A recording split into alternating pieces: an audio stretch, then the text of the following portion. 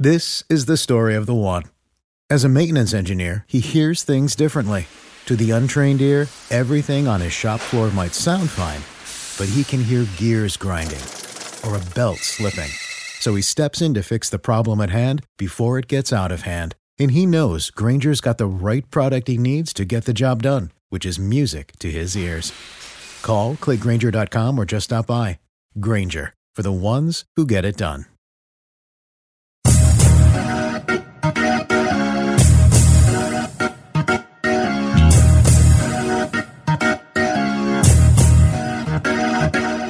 Hello, and welcome to the Over and Back Classic NBA podcast. I am Jason, and with me is Rich. Hello, Rich. What's going on, Jason?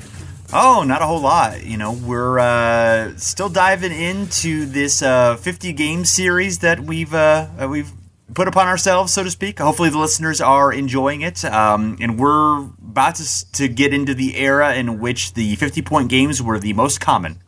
Yeah, it's about to get not boring, very, very interesting, but it's about to get more commonplace than we could ever even assume. And you know, I put it up on our Twitter account at Over and Back NBA a few days ago. The chart showing this era and the 50-point games that occurred in this era to all other eras in NBA history. And it is startling how many happen in this era. And it makes sense. And we'll talk about obviously why it happens, but for how dramatic this era stands out over anything. Like you would assume, you know, today's era and the reason we're doing this show is because it feels like this year in 2019, there are so many more 50-point games, and there are many more 50-point games than there had been in a lot of previous years. And it doesn't even scratch the surface. It's not even anywhere close to what this era is in 50-point games. So this one's going to be a fun episode to talk about just how ridiculous it got for a couple of years here. Yeah, absolutely. It's just really, you know, you could consider this kind of the equivalent of Major League Baseball's juice ball era. You know, 50-point games have gone from rare to almost routine. And it's almost hard to reconcile this era with the rest of NBA history because it was such an aberration, particularly 62 to 63. Yeah, in those two seasons, there were 93 50-plus point games. It's 17 of the total in NBA history, more than any other full decade's worth. And if you look at 62 to 66, 7% of all NBA games in that era had a 50-point game in them. So 127 in those 5 seasons alone. So pretty incredible. And yeah, that's really... Wow. Yeah, and really, it's Wilt Chamberlain who's driving most of it. I mean, he had 100 out of the 127 of this time. So, you know, I mean, there are other reasons. I mean, Baylor's obviously a big driver of it. Jerry West has, you know, six games in this time. There are other players who are, you know, involved in doing a lot of scoring, but really, you know, the one who is the aberration is Wilt Chamberlain. Yeah, no, I hope you guys are ready because we're going to talk about all 100 of them right now. So starting in 1962. Yes. Right. We're going to break down into every single number of every single game of all 100. So yeah, this could be the longest episode of Over and Back ever, but I'm excited about it, Jason. All right. Yeah. 6 hours. Yeah, absolutely. Let's go. Yes. All right. So, yes. So a little bit of business from last time I just wanted to just mention is, you know, we were kind of talking about, okay, when did 50-point games start really being something that happened in basketball? Because, you know, in the pros, the BAA, NBA, it started really in 49. And I couldn't really find it very much in terms of, you know, other leagues in college, in barnstorming or stuff. Those records really aren't kept. But if you kind of look just in college, just at 60-point games, it was happening occasionally in college. In D1, there were 4 of them between 51 and 60, including ones by Elgin Baylor, Oscar Robertson. Not hugely surprising. In non-Division 1, there were 8 60-point games between 1949 and 1955, including an 85-point game by Paul Arizin, 60-point by Bob Pettit, and then games of 100 and 63 by Frank Selby, who was later a Lakers guard. So even 100 being broken before Wilt, obviously in different context. But I just wanted to kind of mention that as a little bit of business that we tried to get into last time, just to mention that. So it was, I guess the point is that it was not unheard of, but still, you know, incredibly rare. Yeah, absolutely. And you had mentioned, or we had kind of talked about in a previous episode too, kind of the increasing number of 50-point games. You know, the first episode we did, and it was just like, there's just a few here. And then as it was starting to get a little more commonplace. And then we said, you know, it's going to get crazy here with Wilt. We'll just kind of give you an idea that 1958, 50-point games make up 1% of all regular season games that crosses the 100% threshold for the first time. So 1958, we're starting to see it become not necessarily commonplace, but becoming a little bit more, happening a little bit more often. 1959, 1.7% of all regular season games featured a 50-point game. 1960, 3%. 1961, 4.4%, 14 total. And then 1962 is about to happen. So we'll get to that here in a sec. But some interesting stuff. We were trying to figure out, in the build up to this episode, if there was a lot of reaction from kind of the press and the media of like, what the hell's going on to our game? Or like, oh my God, this Wilt guy, he's scoring too many points. There's just these explosions. There's no one's playing defense. It was pretty hard to find anything in particular about that. My kind of conclusion is that maybe people just didn't care enough about the NBA to really give, too much about these 50-point games, but it was really difficult. So we were kind of going on the SI Vault to see what we could find. I did find from October 30th, 1961, an article about, the Philadelphia Warriors bringing in McGuire as their coach, and the idea here is, and here's kind of the quote. It says that his job is coaching the Philadelphia Warriors. His challenge is to develop further and properly use the game's greatest individual talent and toughest problem, Wilt Chamberlain, and his eventual effect may be to measurably change the character of professional basketball from the brawling, hustling, cigar in the face, eye in the till game it has been for decades to the major league sport which it longs and deserves to be. So I do wonder if maybe people were thinking that this was a positive. Like that seems to be like, for whatever reason, I read that as like, hey, we're getting away from kind of the brawling and because that's what basketball was, the cage sport of what it was in years past and whatnot. And that feels like that was many, many years prior, but still I think maybe it had that thought to like the major media or whatever. But the idea here is that like, hey, let's have Wilt Chamberlain be the star that's going to turn this game into the next century. That's how I read that quote, but I don't know if that's necessarily what it was. But yeah, I couldn't find much else in that story about what was going on there. And then obviously, right.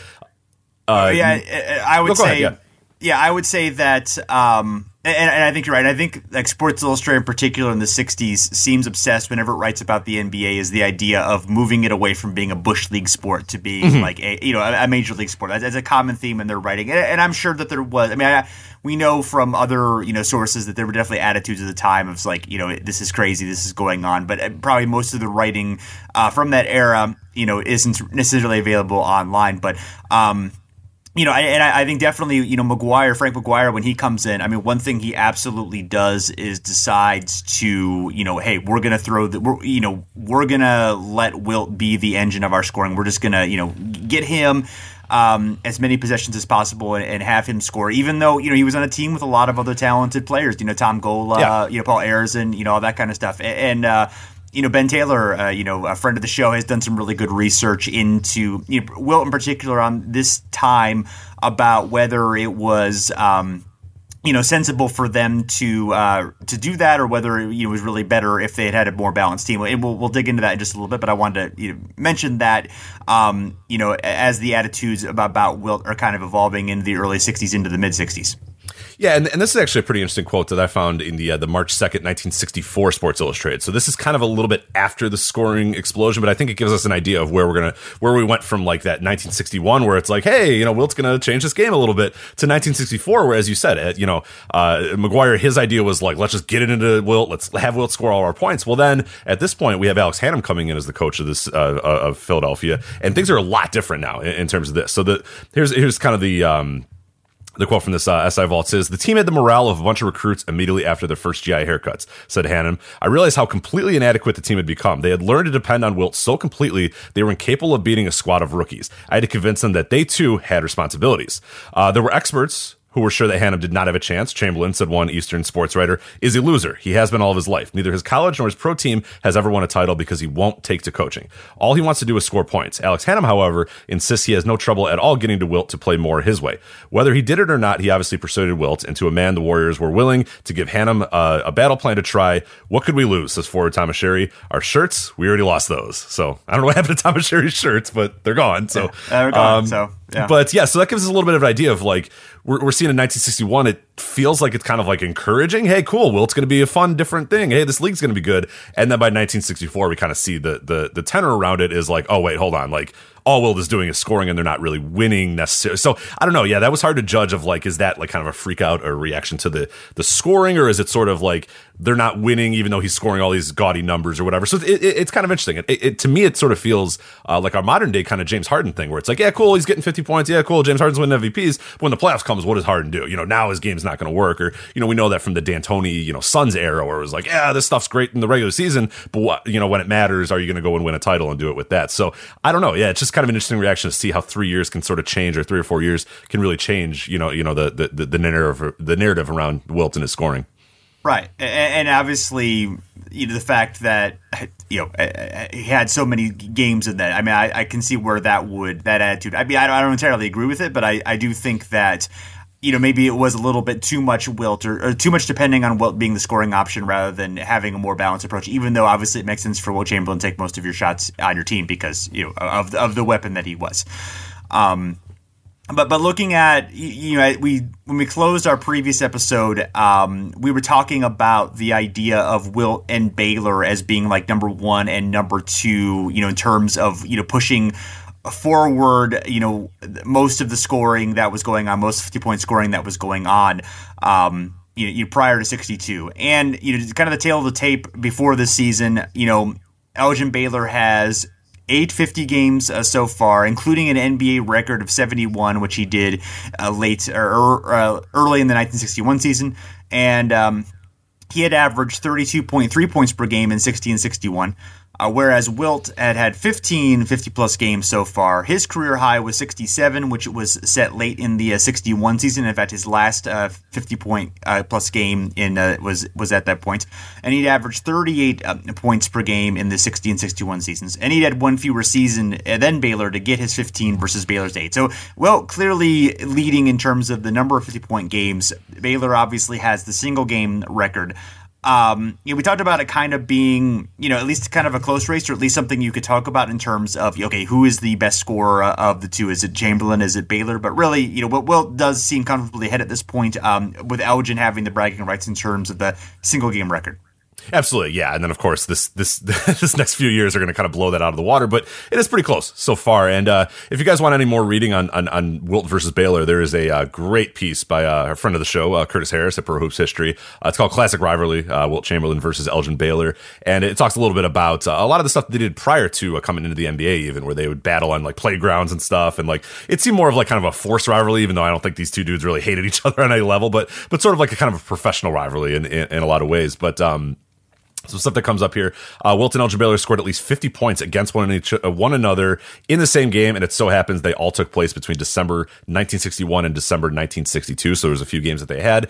December 8th, 1961, as you mentioned before, Baylor in some kinds had some bragging rights. Not only did he have the single game record, but also in this particular game, Curtis got a quote here. It says, Wilt Chamberlain definitely was unhappy. He slouched he slouched his huge 7+ foot frame onto a tiny stool in the corner of the Philadelphia Warriors dressing room. A picture of dejection, seemingly too tired to move an inch. As far as I'm concerned, said Wilt, it's just 78 points down the drain. We lost the game. And then Elgin, who's, quote, maybe a little bit more than a professional rivalry, said, Wilt can have all the records just so we can win the game. So that's unfortunately would be kind of a theme over Wilt Chamberlain's next decade or so. It's like, yeah, good numbers, but some other guys are going to get the wins, be it Elgin or Bill Russell or a few others as well. So yes. Although the record for Wilt's teams was still very good when he for sure, when he scored 50 plus. Yeah, so that only goes to kind of a certain point, but it's a good point. Yeah, and there's another there was a Grantland piece a few years ago, obviously when Grantland still existed, on Wilt and Baylor, kind of in the 50s before they were pros. They had some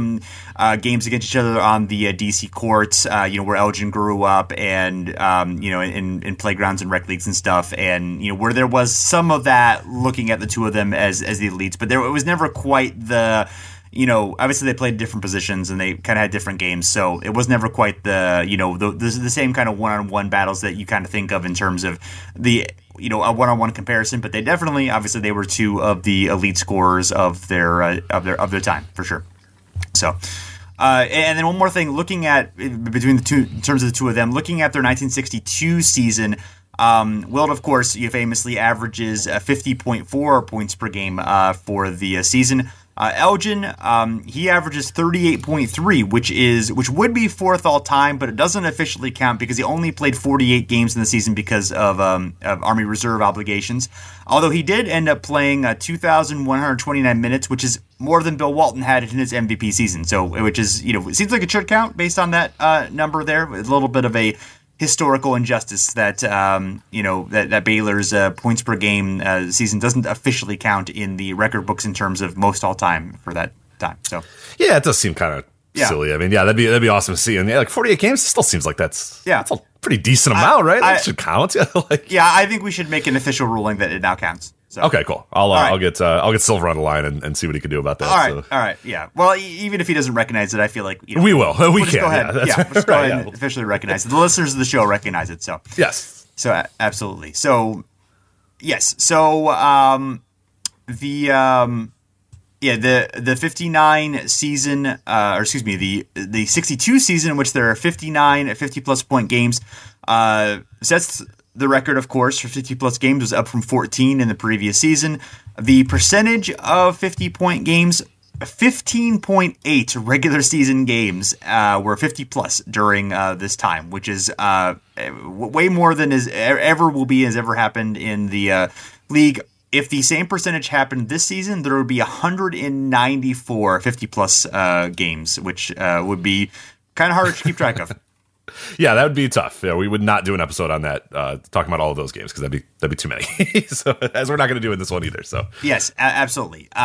So we'll hit a few of the highlights, of course. And Wilt, in fact, would begin the season with 2 straight 50-plus games. It was the first time that it happened on consecutive dates. And Elgin Baylor's first comes early in December, where it's his first 50-plus point game.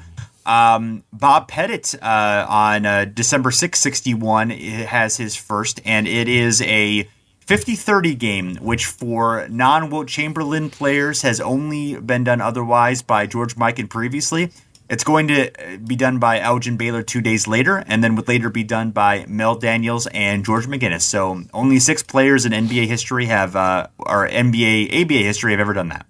Yeah, no, that's an impressive little number there. And yeah, we're in December, by the way. As you can tell, we're like this is, I mean, we're in the early parts of the season, and it is still already, it's gotten ridiculous already, and it's going to get even more crazy as we go on. Yes, and Wilt he'll have 8 before December, and we'll obviously keep piling them up as we go. And then the game that you referred to that Curtis wrote about, December 8th, 1961. This is definitely a notable game. The first time that 2 players have 50-plus in the same game. Actually, the only time that 2 players have 60-plus in the same game. Elgin Baylor has 63 points. The 60-30 game that we referred to. Wilt Chamberlain, 78 points, 43 rebounds. The only 70-40 game ever. This does happen in 3 overtimes, so a little bit of a asterisk, but Wilt setting the single game points record at that point, and still it is the 3rd most points that are ever been scored in a game. Pretty good. Wilt's 3rd 50-40 game as well. So, nice little 30-40. Right. Yeah, not bad. Yeah. 50-40. Yeah, that's right. Oh God, Wilt Chamberlain. And then he comes back a few days later, actually the next day, and drops 60-30. Because of course he does. Yes. And then the next day after that, he dropped 55. So he goes 78, 61, and 55 in back-to-back games. Unbelievable. Jesus. Right. Yeah, back-to-back nights. The 8th, the 9th, and the 10th. So, and then this bomb, maybe he had the day off. I don't know. On the 11th, he might have not had a game that day. The 12th, he comes back and he hits 54 as well. So takes a day break and then comes back. Oh, and then the next day he comes back and he has 52 points. So basically 5 out of the last 6 days, he's got 50 points. Yes, and on the same date, but on a different game, the 13th, Elgin Baylor, the first recorded 50-point triple-double, 52, 25, and 10. So not bad there. We're going to skip a little bit later into December, although Wilt does have 3 performances between the 13th and the 25th, but he has the very first Christmas 50-point game, 59 points, 36 rebounds by Wilt Chamberlain. The next night, he does have 50, 51, and 29, but he has a 42.78 true shooting percentage, which is the worst ever to that point in a 50-plus game. And I wonder, how bad does your true shooting percentage have to be before a 50-point game is considered a bad game. I don't know. It was a win for the Warriors against the Nationals, so it didn't drag them down too bad. But at what point does a 50-point game become a bad game if you're taking so many shots? Because there are only really a handful of examples of 50-point games having a true shooting percentage below 50%, and Wilt has almost all of them. So. That's interesting. Yeah, I was going to wonder, the one game that comes out to me, even though it was a fun game and I would never, trade it, and it was one of my favorite games ever to watch, was the last game of Kobe's career where he's just chucking. You know what I mean? I think, what do you end up with that game? Like 60, somewhere in the 60s. I forget what it was. But like, he's just, I think he misses like 40 shots or something like that. He's just like, he's just chucking and ready to go. But I think his true shooting actually ended up being, because he took a ton of threes in that game too, even though he missed, I think, like 15 threes or whatever. Right. But that's one where I'm like, he got 60, but that was really not a good game. But like, it was still fun. You know what I mean? Like, it was one of those weird like oddities where I'm glad it happened. I'm glad I watched it, but like, I don't know that I could call that a good game. It was just a game where Kobe shot the ball quite a lot. So. Right. I think that was 60 points, 50 shots. And, but he was like kind of carrying that team down the stretch. They wouldn't have won that game if he hadn't have done that. And so I do think even that one, and I get what you're saying, but even that one, I think, would not quite meet that threshold, although you're getting close to that with, some of the shots. But again, when you're scoring that much, you're so hot, you might as well take all the shots because, you don't really necessarily have, many better options at that point. So I'm trying to get the true shooting percentage for that game here real quick. Let me, Oh, it was right there. So he was still like 54.3%. So, okay. So he actually wasn't bad at all. So, all right. So, right. Yeah. 55, 56 is about average at this point. So, okay. So that's not bad. Yeah. 22 of 50 from the field, 6 of 21 from three. And in Wilt's era, I think you're going to dig into it a little bit later, but the average true shooting percentage during this era from like 62 to 66 is like 48.6%. So, right. So 42 definitely would be quite a bit below that, but most of the games here are like in the low 50s. So, they're definitely above average for the league, especially at the time. And then another, on the 27th, Wilt also scores 53. So he has 59, 51, and 53 on a back-to-back-to-back. So not quite as impressive as the previous one, but still, pretty good. and this is 2.5 weeks later after that other stretch. So. Oh boy, pretty incredible. We're in December. Yes, we're getting to January though. We're almost to January. And then, yes, I don't even what do we even do anymore? It's just Wilt, a lot of Wilt. I don't know. Right. Yeah. Yes. So Wilt on the 29th has 60, and also Elgin Baylor has 52. This is the same game, 12, 29, 61. And this means that December 1961 had 19 50-plus games, which is more 50-plus games than any other full season in NBA history except for the 1963 season, obviously the next season.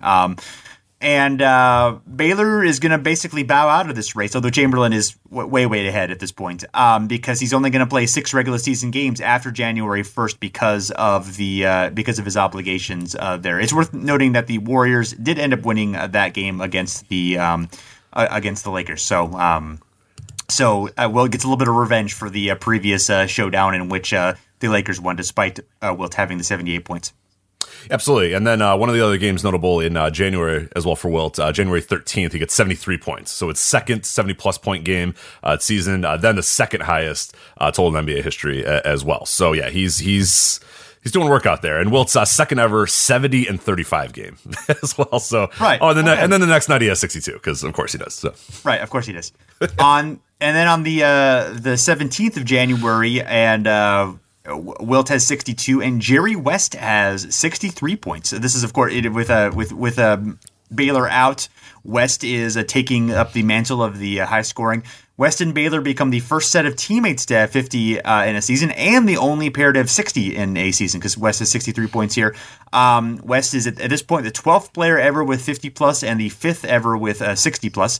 And it sets the career high for points that he would never again amass more than 63 points in total in his career. So, and West, this is definitely a time in which he's really emerging as a co-star of the team. Let's say, I mean, obviously Baylor's already been the star. I think this is West's second season or maybe third in the league. So he's really emerging as it being instead of being Baylor's team, it's now going to be West and Baylor's team, kind of here going forward.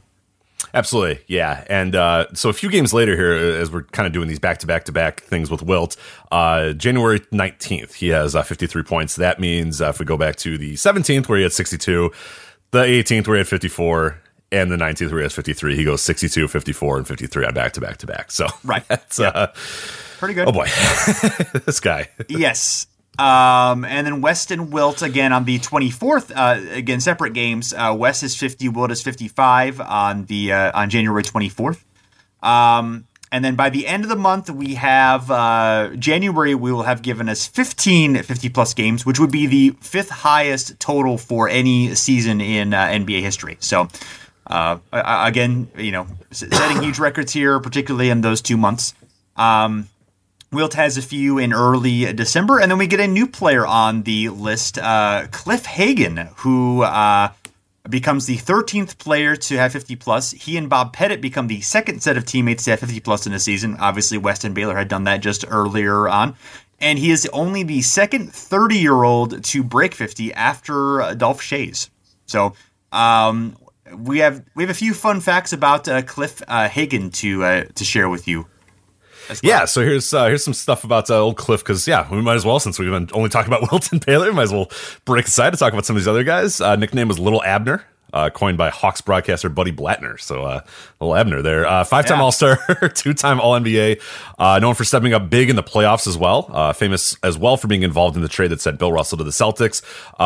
Which, again, is a trade that is always oh, man, the Celtics, they robbed them. But, Cliff Hagan was good. And then, Ed McCauley was very good. They got 2 Hall of Famers, the Hawks. And they got a title in the deal as well. So it, actually worked out it worked out a little bit better for one team, but it still worked out pretty well for the other team. Yeah, maybe historically not nearly on the same level, but still, not a terrible trade. And also the fact that the racism in the motivation for the trade, I think, is definitely part of of why the trade was really, really bad. But the Hawks did, they had success, and they did get a good player out of that one. Although the Celtics obviously won big with 11 championships to 1. That's definitely maybe beat them out a little bit in that. But Hagan, known as a versatile scorer, hook shot was a weapon with either hand as well. Kareem Abdul-Jabbar said he's seeing, he was kind of inspired by Hagan's hook shots and helped Kareem basically kind of decide that the skyhook could be a really good weapon for him as well. He was the Dallas Chaparrals player coach as well. We talked about that during our Basketball Mysteries of the 70s thing. He became the first player to play in the All-Star games in both the NBA and ABA, which is pretty interesting as well. And then there's also a bunch of stories in Loose Balls, as I said, I think we mentioned as well during our Basketball Mysteries of the 70s series about him and his notable temper on the court, which, there was a lot of fun moments in that as well. So, it's a little bit about Cliff Hagan, so who makes an appearance here finally to break up the monotony of Wilt and Elgin so far. Yes, and we have we got Wilt Chamberlain again on the 13th. He's going to have a big scoring stretch here coming up as well. But we have another new name on the list, Richie Guerin, with 51 points on Valentine's Day 1962. And he'd already broken through the previous season with one performance, and he and Wilt are about to have another one. On the 25th of February.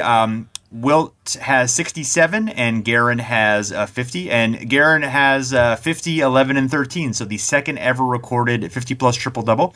This is the third time that 2 players have had 50 in the same game, both ever in history and also in this season.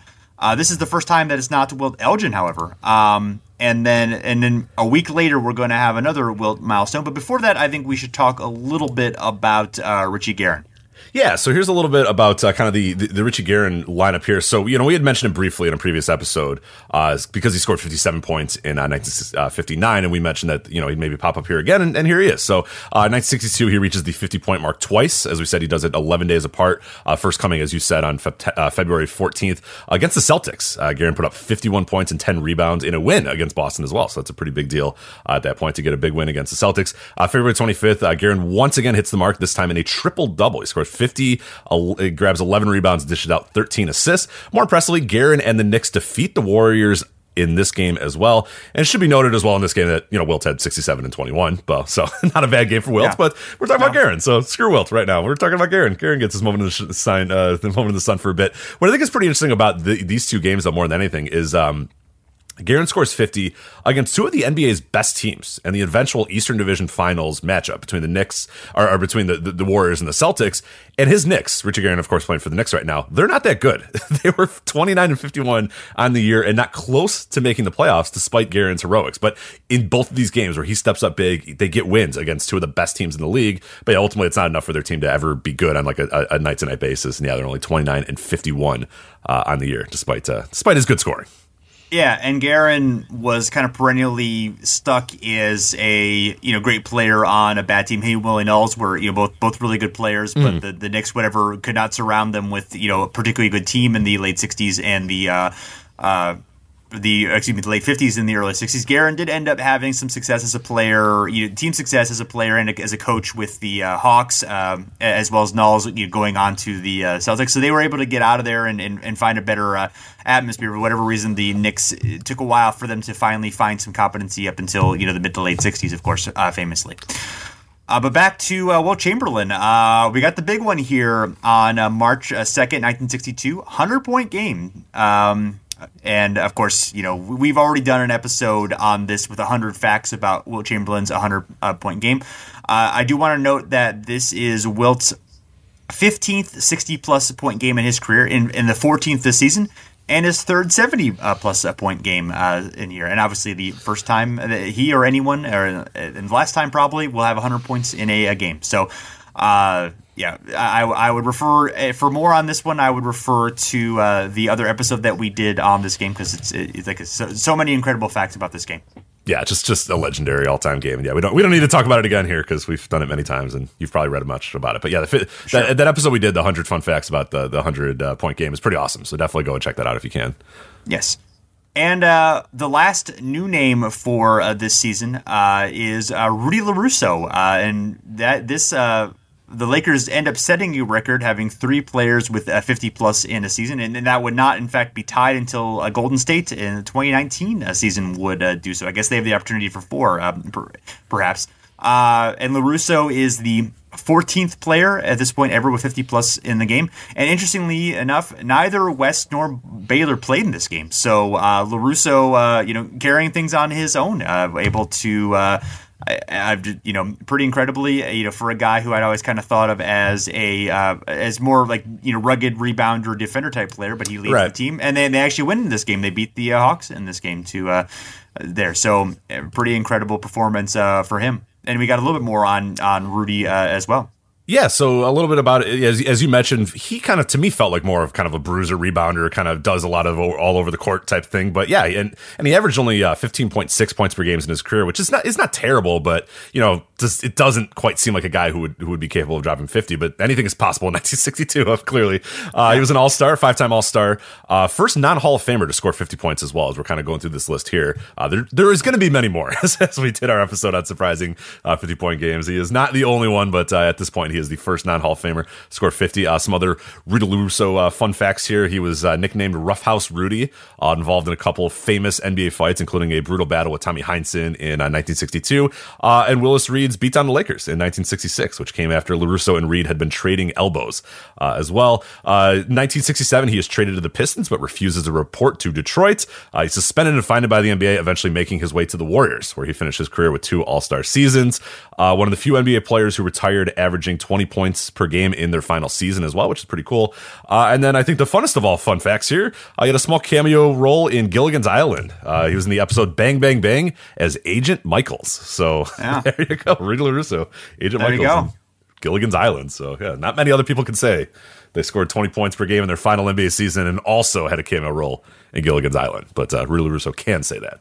He can say that, yeah. So you screw the Hall of Fame. He was in Gilligan's Island. Right, exactly. He's in the true Hall of Fame. Right, appearing. Yes, yeah. Gilligan's Island. And we also we cap off this season with 2 playoff performances. Wilt Chamberlain, he has 56 points in 56 points on March 22nd, 1962, and 35 rebounds in that game. This came in a win over the Nationals. And then Elgin Baylor in the NBA Finals. He ends up with 61, setting a finals record. It was the first 60-plus game in playoff history, and only the second 50-plus in finals history, coming after Bob Pettit. And it was the last of his 4 60-plus point games in his career. So capping off, quite the remarkable season. Yeah, it's just incredible stuff here. So now, I think it's a good time now to sort of reset and look at the number of players that had the 50-plus and all that sort of stuff. So there's 7 players with 50-plus points per game in this 1962 season. Wilt Chamberlain has 46 of them, as we mentioned. Even without Wilt, the 13 50-point games would have been 3.61% of the total that season, more than any other season outside of the early 60s. So essentially, yes, Wilt breaks the thing and makes it all ridiculous, but even without him, it's still a ridiculous season with a lot of guys getting 50. Yeah, absolutely. It really, yeah. I mean, it was just, it was pretty incredible. And obviously a lot of it has to do with, the pace is getting faster. Teams are scoring more points than ever. The points per game in this season increased from 118.1 to 118.8, which that's an all-time record that would never be surpassed. And we have things happening like this is the first time the league has expanded since the early 50s when the league contracted. The Packers joined the league this season, and also there was a rival league. The American Basketball League began play. It didn't take like a whole lot of it took a few good players, not really a whole lot of great players or anything. It didn't have the impact that the ABA would have later, but maybe those things kind of had an effect. And the other something that we kind of forgot to talk about in our 50s episode, the lack of the 50-plus games in 55 to 57 after the shot clock began, also coincided with the league contracting in the early 50s from 17 to 8 teams. So perhaps the league being more balanced was a factor in that, and perhaps expansion may have played a bit of a role in this season, and could have played a role as things are going forward in the late 60s and early 70s. Yeah, that it will be something that we'll kind of have to monitor as we go on, because we have seen in the history of the NBA is when expansion happens or contraction happens, like weird things happen. The Bulls winning their 72 probably doesn't happen without the Grizzlies and the Raptors coming to the league and kind of changing a little bit of the, stretching out the talent a little bit. Even as subtly as like 2 teams can really do a lot. And we'll see throughout history that can sort of change and waver. So I do wonder if, that we didn't really address that every team got a little bit better because there was just fewer of them. So the better players all kind of came together on better teams. That might have been, a factor in that. But yeah, we're going to see oddities throughout, this series with expansion and contraction. So yeah, it's pretty interesting to note that, and we'll see how that kind of plays out in the future as well.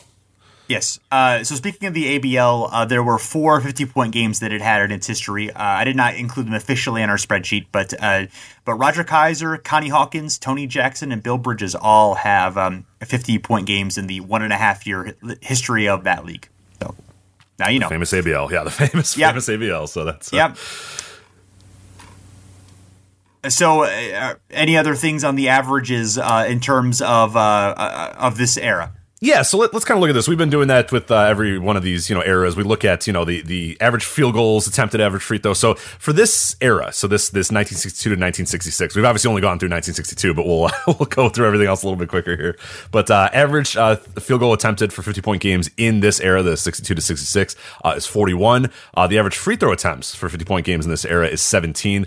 The average true shooting percentage is 58.5. And now you had sort of mentioned this as well, that the average true shooting percentage in this era was 48.6. So we're seeing a huge, when you score 50, you're being elite. You know what I mean? Like compared to other guys in this era, it's not like it's very easy to score 50. It's still very difficult. And the guys that are doing it because they're just shooting better in the games they do it. But I thought this is interesting to kind of compare it to games all time. And then of course, in 2019, which we've been doing for a while as well, the average field goal attempts I mentioned for this era is 41. Average field goal attempts in 50-point games of all time are 34.4. So obviously that number is going to go down a little bit because of the inclusion of the 3-point line. And that's what we see with 2018 as well. The average field goals attempted in 50-point games this year, 2019, is only 31.6. So that's almost 10 fewer than it was in this 1962 to 66 era. But yeah, obviously with the inclusion of the 3-pointer is going to change it a lot. The average field goal attempts this era, as I mentioned, 17. All time is 15.1. And then 2019 is 14.1. So again, more free throws attempted as well. Average true shooting percentage, as I said, for this era is 58.5.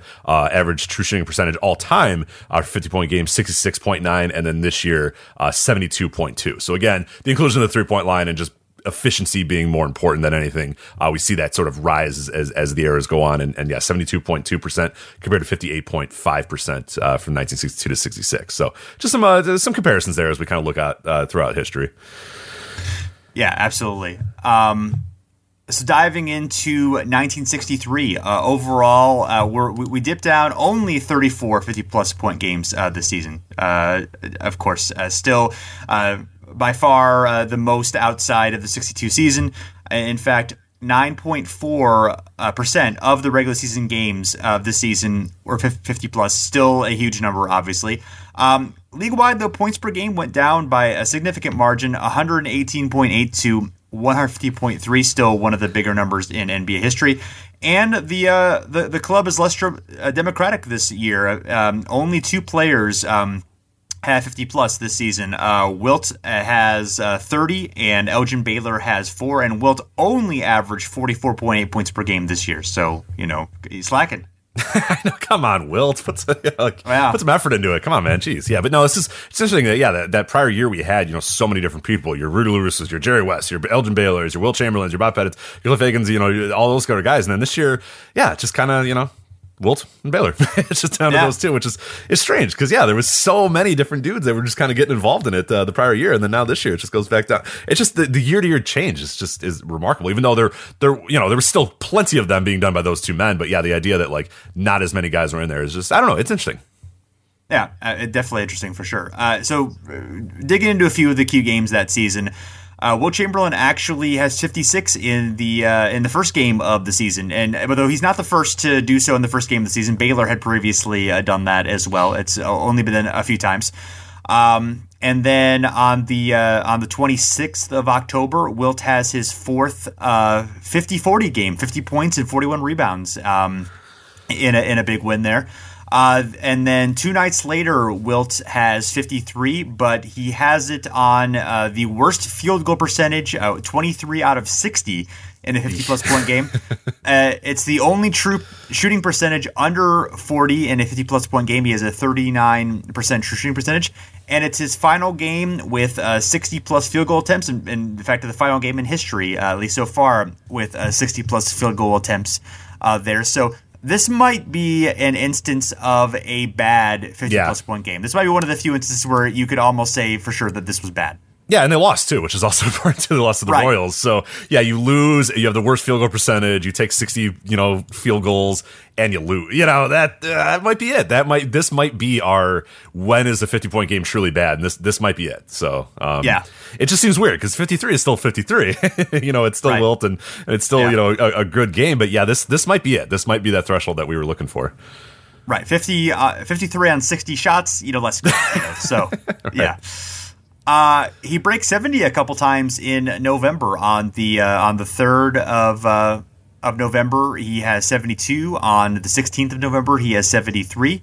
And then later on in December, he keeps racking them up in November and December. In mid-December, on the 14th, he has another 60-30 game. So. And then that is also the last Wilt Chamberlain Elgin Baylor 50-plus duel. It's the third time for them and the fourth time in NBA history that it's ever happened in any game. The other one involving Wilt and Richie Guerin. And Wilt has 63 points, 30 rebounds. Elgin has 51 points, 9 rebounds. So quite an incredible one there, and the winner of that game was actually the Lakers. So I guess Elgin won in a certain point of view in terms of the head-to-head. I believe his team won twice, and Wilt's team won the other time. So absolutely, yeah. And between the two, we also had 2 more 70-point games as well. November 3rd, November 16th, Wilt his fourth 70-plus point game, then the fourth highest point total ever, and then he comes back 13 days later and gets 73. So that becomes the third most ever, and that's his 5th 70-plus point game. So yeah, he's really just changing the record books here. Poor Elgin is just getting pushed back more and more and more every single time. So yes, although Elgin does on the 15th, he has another 50-plus point game. So back-to-back games with 50-plus. I believe that's the only time he had done that in his career. On consecutive nights. And then on the 18th, Wilt of December, Wilt has 61 against the Hawks, and this would be his 9th a 50-plus point game against the Hawks in these 2 seasons. I wanted to kind of look and see if he had victimized, any teams in particular more than others over these 2 seasons. If any one of them bore the greater weight, but the Hawks actually had the least of those, with only 9 in 2 seasons. So. There you go. So, yeah, beating up on the Hawks a little bit. But we'll talk about that. We have a little bit of the numbers here in terms of opponents and teams and whatnot. We'll get to that here in a sec, though, just to see if Atlanta does stand out. Yes. Sorry. Wilt, right? Yeah, Atlanta now. So I'm sure Atlanta still bears the shame. Yeah, I'm sure they do. Yeah, they still hang the banners. Yeah, they still hang the banners. Exactly. Wilt had 67 and on January 11th, 1963. He had 62 on January 29th, and this was his 11th 50-plus game against the Knicks in the 2 seasons. So, and then on February 13th. Wilt has his first 50-plus triple-double, 51, 29, and 11. And Elgin Baylor, on the same night but a different game, he has the last 50 of his career, so 18 total, and also the second 50-plus triple-double of all time, 50, 15, and 11. So 2 50-point triple-doubles on the same night, but in separate games. Pretty incredible. That's awesome. Yeah, both. And fittingly, Baylor's team wins. They beat the Celtics, and Wilt's team loses to Detroit. So that's just a real encapsulation of kind of what's going on at this point right now, and just fun little note there. But yeah, 50-point triple doubles on the same day between 2 different players is man, that the world would explode if that happened today. You know what I mean? Like if James Harden and I don't know, Russell Westbrook, got it. Like we would lose our minds about that. It's just like, oh yeah. Elgin Wilt. There you go. Well, we'll talk about that later. But yeah, that definitely, they never did it in the same night, but they definitely were obviously just taking that barrier and busting through it in recent years. But sure. But we'll get to that eventually. We'll save it for later. Yes, and so as Wilt has his final 50-plus performances of the season. He has his 10th against the Lakers in 2 seasons, then his 10th against the Royals in 2 seasons, the 11th against the Packers Zephyrs franchise, of course, the expansion franchise. He victimized a fair amount, although not substantially more than many of the other teams.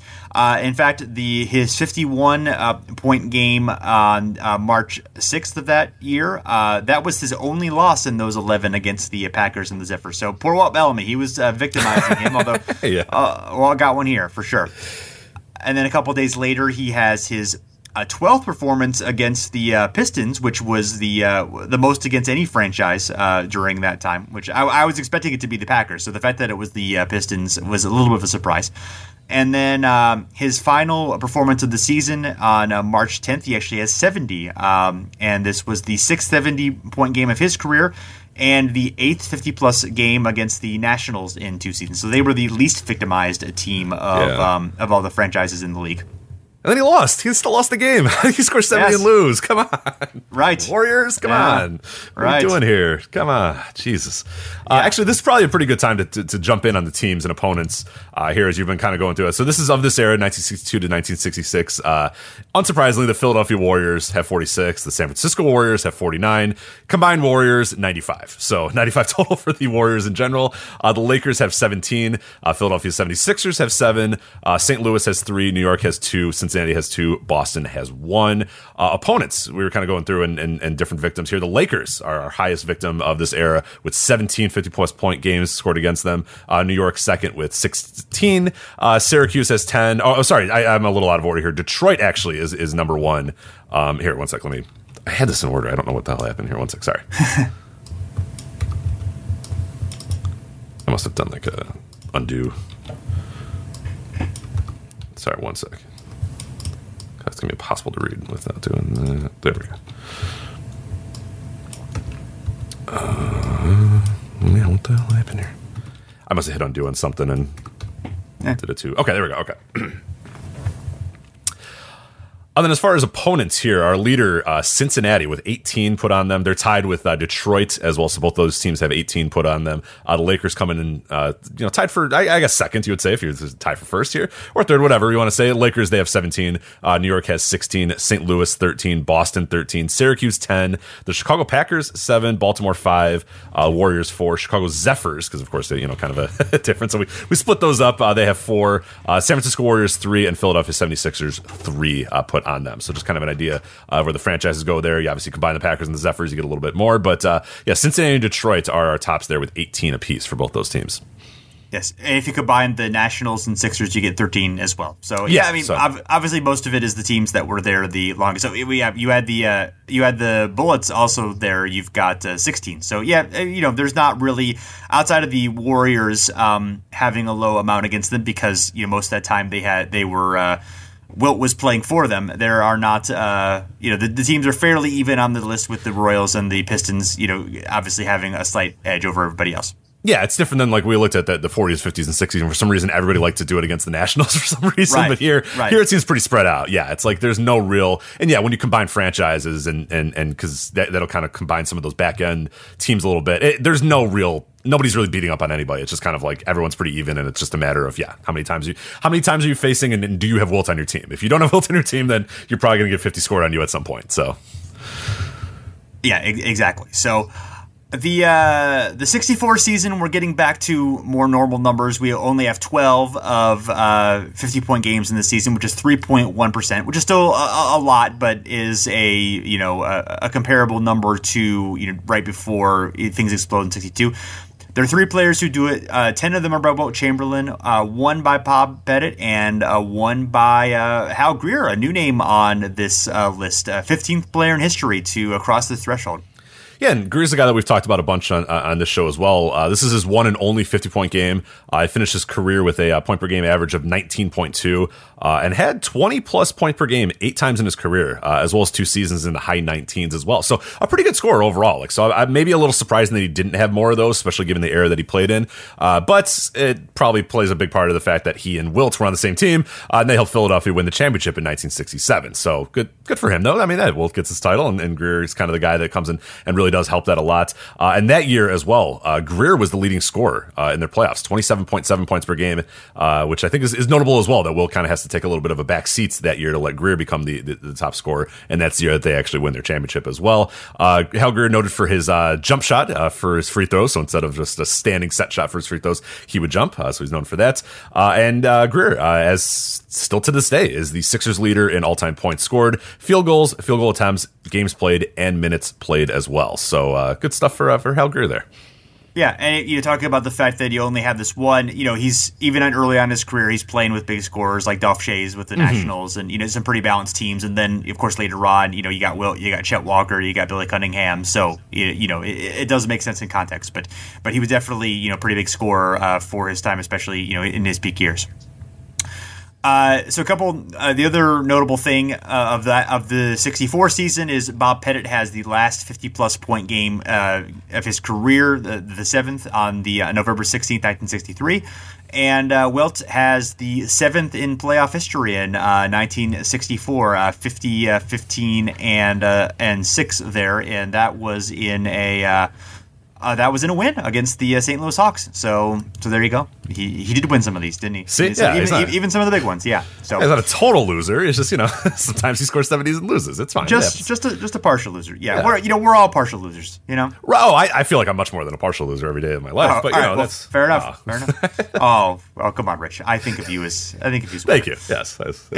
Some nice Saturday mornings slurping coffee and talking to you about NBA history. Yes. I guess I'm not a loser. No, I'm really Sunday cool, morning. actually. But yeah, there you go. Yeah. Yes, you are really cool. Thank you. So 1965, 13 games of 50 or more. So again, back to a fairly normal number. That's 3.3% of the league's total. 3 players cross it. We have 9 by Wilt. So still dominating, but not as much as he did before. 2 by Jerry West and 2 by Oscar Robertson, which is a little surprising that he didn't break through before 65, because he'd had 37 40-plus point games at this point, but for whatever reason didn't quite get there. Not like, just sort of an oddity. I don't know if there's a really particular reason for it. It wasn't like he necessarily played with a lot of other scorers. I guess Jack Twyman early on, but I don't know. A little bit of a surprise there.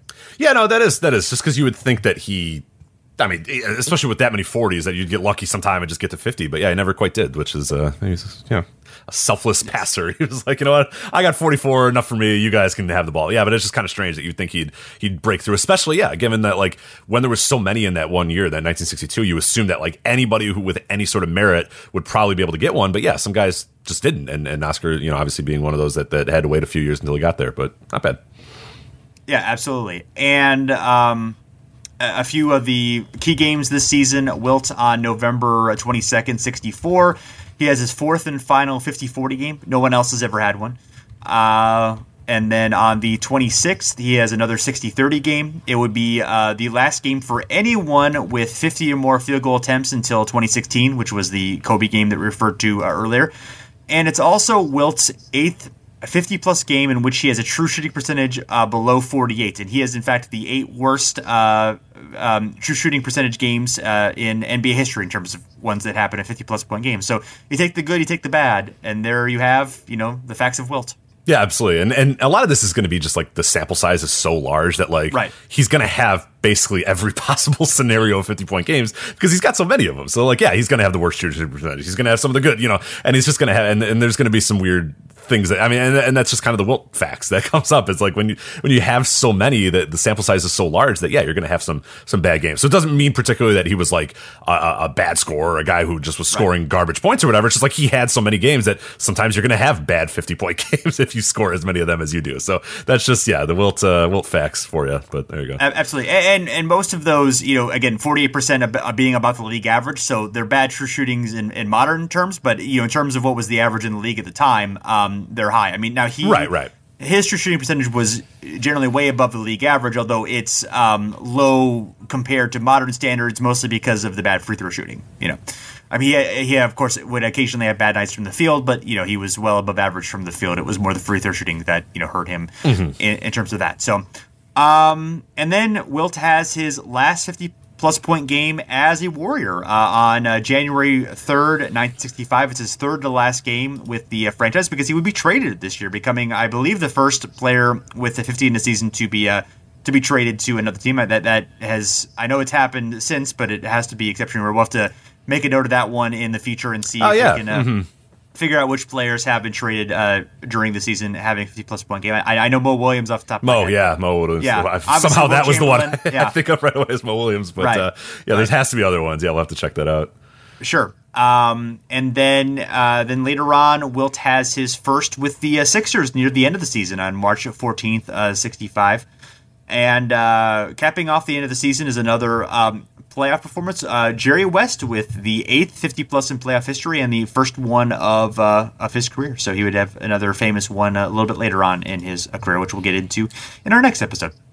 Absolutely. A little brief aside as we do kind of positional breakdowns again of these 50-point games. Unsurprisingly, center dominated the field here with 78.7%. That is largely because of one man, Wilt Chamberlain. Forwards, 8.7% of all 50-point games. Guards, 6.3% of all 50-point games. Guard forwards, as designated by Basketball Reference, 3.1%. Then forward centers, 2.4% in terms of position. So nothing surprising there. Centers still dominate this 50-point game thing, mostly because Wilt is dominating the 50-point games as well. I thought this is the most interesting, though. Wins and losses in 50-point games. Win percentage is only 67.7%, which is very well below what we've kind of gotten used to. All time, the win percentage is 73.2%. Then losses, of course, 32.3% in this era, 26.8% all time, which again, I think is a byproduct of Wilt.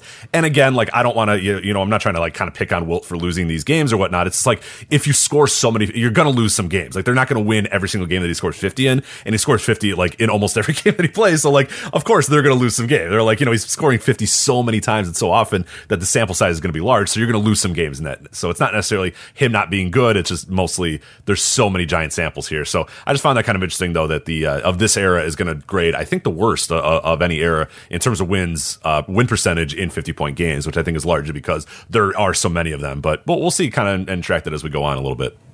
Yeah, we'll have to, for the next show, we'll have to break down the all-time with Wilt and the all-time not include, compare the Wilt games to all the other games and see if there's a big disparity in the, win-loss record. Yeah. I think that'd be interesting. So diving into the 66 season, there are only 9 down, so only 2.5% of regular season games were 50 plus. This was I'm sorry, this is not the first season. The next season will be the first season of expansion. So we have 4 players breaking through. We have familiar names of Wilt Chamberlain, of course, Jerry West. And then we get Rick Barry and Sam Jones, interestingly enough. So, and Barry is about to become a very prominent figure in 50-plus point games, which we'll talk about in the next episode. Before we get into Barry and Jones's performance, the points per game would jump back up to 115. It would basically stay at around this number, 112 to 117, until the 72 season, and then would sort of settle into a lower 105 to 110 range until the mid-90s when it would fall below 100. So we're at a relatively steady number for points per game for at least another few seasons. Looking at the key performances for this season, Wilt has 53 and 21 in the Sixers' second game of the season. His true shooting percentage is 83.8%, which is the best true shooting percentage in a 50-plus point game in his career, and would set a pro record that would last for about 10 seasons. So, then, as we mentioned before, Sam Jones on October 29th, 65. It's his first 50-plus point game. He's the 17th ever to cross that threshold.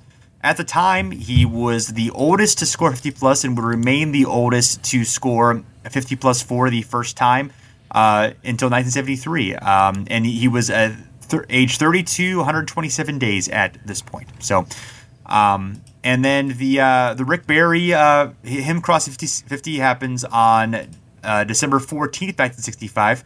And then he set a NBA record for the youngest to hit 50 plus. He was 21 years, 261 days. It would be broken by LeBron in 2005, and eventually the record would be set by Brandon Jennings in 2010. So, and while I was talking about that, Rich did a little bit of research in terms of the percentage with Wilt and without Wilt. Yeah, so I thought you mentioned that, so asked and answered. So Wilt's win percentage in 50-plus point games, 69.7%, a pretty nice number there for him. All non-Wilt's win-loss records is 74.2%. So not a dramatic difference. I would say, that's enough where like just a large sample size would do it. It is less than, the all-time record, but not too much. So 69.7% win percentage in Wilt 50-plus point games. So that's not too bad. I'll give, I thought it was going to be a little bit less than that. So I don't think it's that gigantic of a gap. So right. And as you said, I think it has more to do with the fact that Wilt just made it happen so commonly that it was more routine, where, it's obviously more of an outlier now, and it's going to happen in more often in games, I think, when, your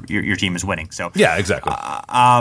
Yeah, I think the last game that we'll note in this era is from March 3rd, 1966. Wilt has another 60-30 game going on, and he's approaching 30 years old at this point. He's 29 and a half roughly at this point, so it's kind of a good time to close out, because I think we're moving into a new era in which Wilt is moving on to a new stage of his career. As you talked about, he's going to be with the 76ers team, with Alex Hannum coming back as a coach for him for the second time. The first time with the Warriors, the second time with the Sixers. Is going to be on a team where his focus is going to be much more rebounding, defense, and passing going forward, rather than the big scoring binges, although he will occasionally have them. And it'll be Rick Barry who's going to be kind of the dominant scorer over the next era. We have NBA expanding. We have the ABA coming along. The pool of players is going to be completely different, and we're going to, have a completely different era than we had before in terms of 50-point games.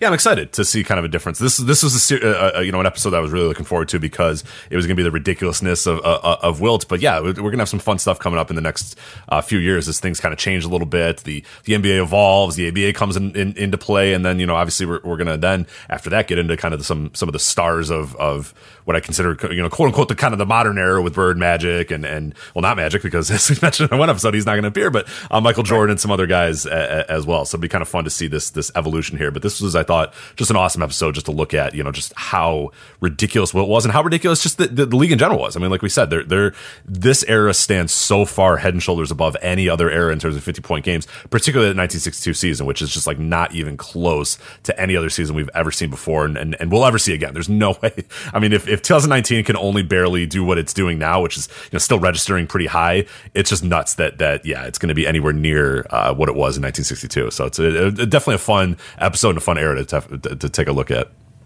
Absolutely. So, thanks everyone for checking us out. You can find us on the Step Back at Fansided. And we're on a new podcasting platform. We're now on Spreaker. So if you want to go to our page at Spreaker and subscribe there, and we would appreciate that. We're still on all the same feeds, iTunes, Stitcher, all the same places that we're there usually. It shouldn't really have any effect anybody listening to the episode. And give us a rating and review any of those places. We like them. They make us feel good. We're hoping everyone is enjoying this series in particular. If you want to give us any feedback, you can find us on Twitter and Facebook at Over and Back NBA. So thanks, everyone, for listening. We're back again soon.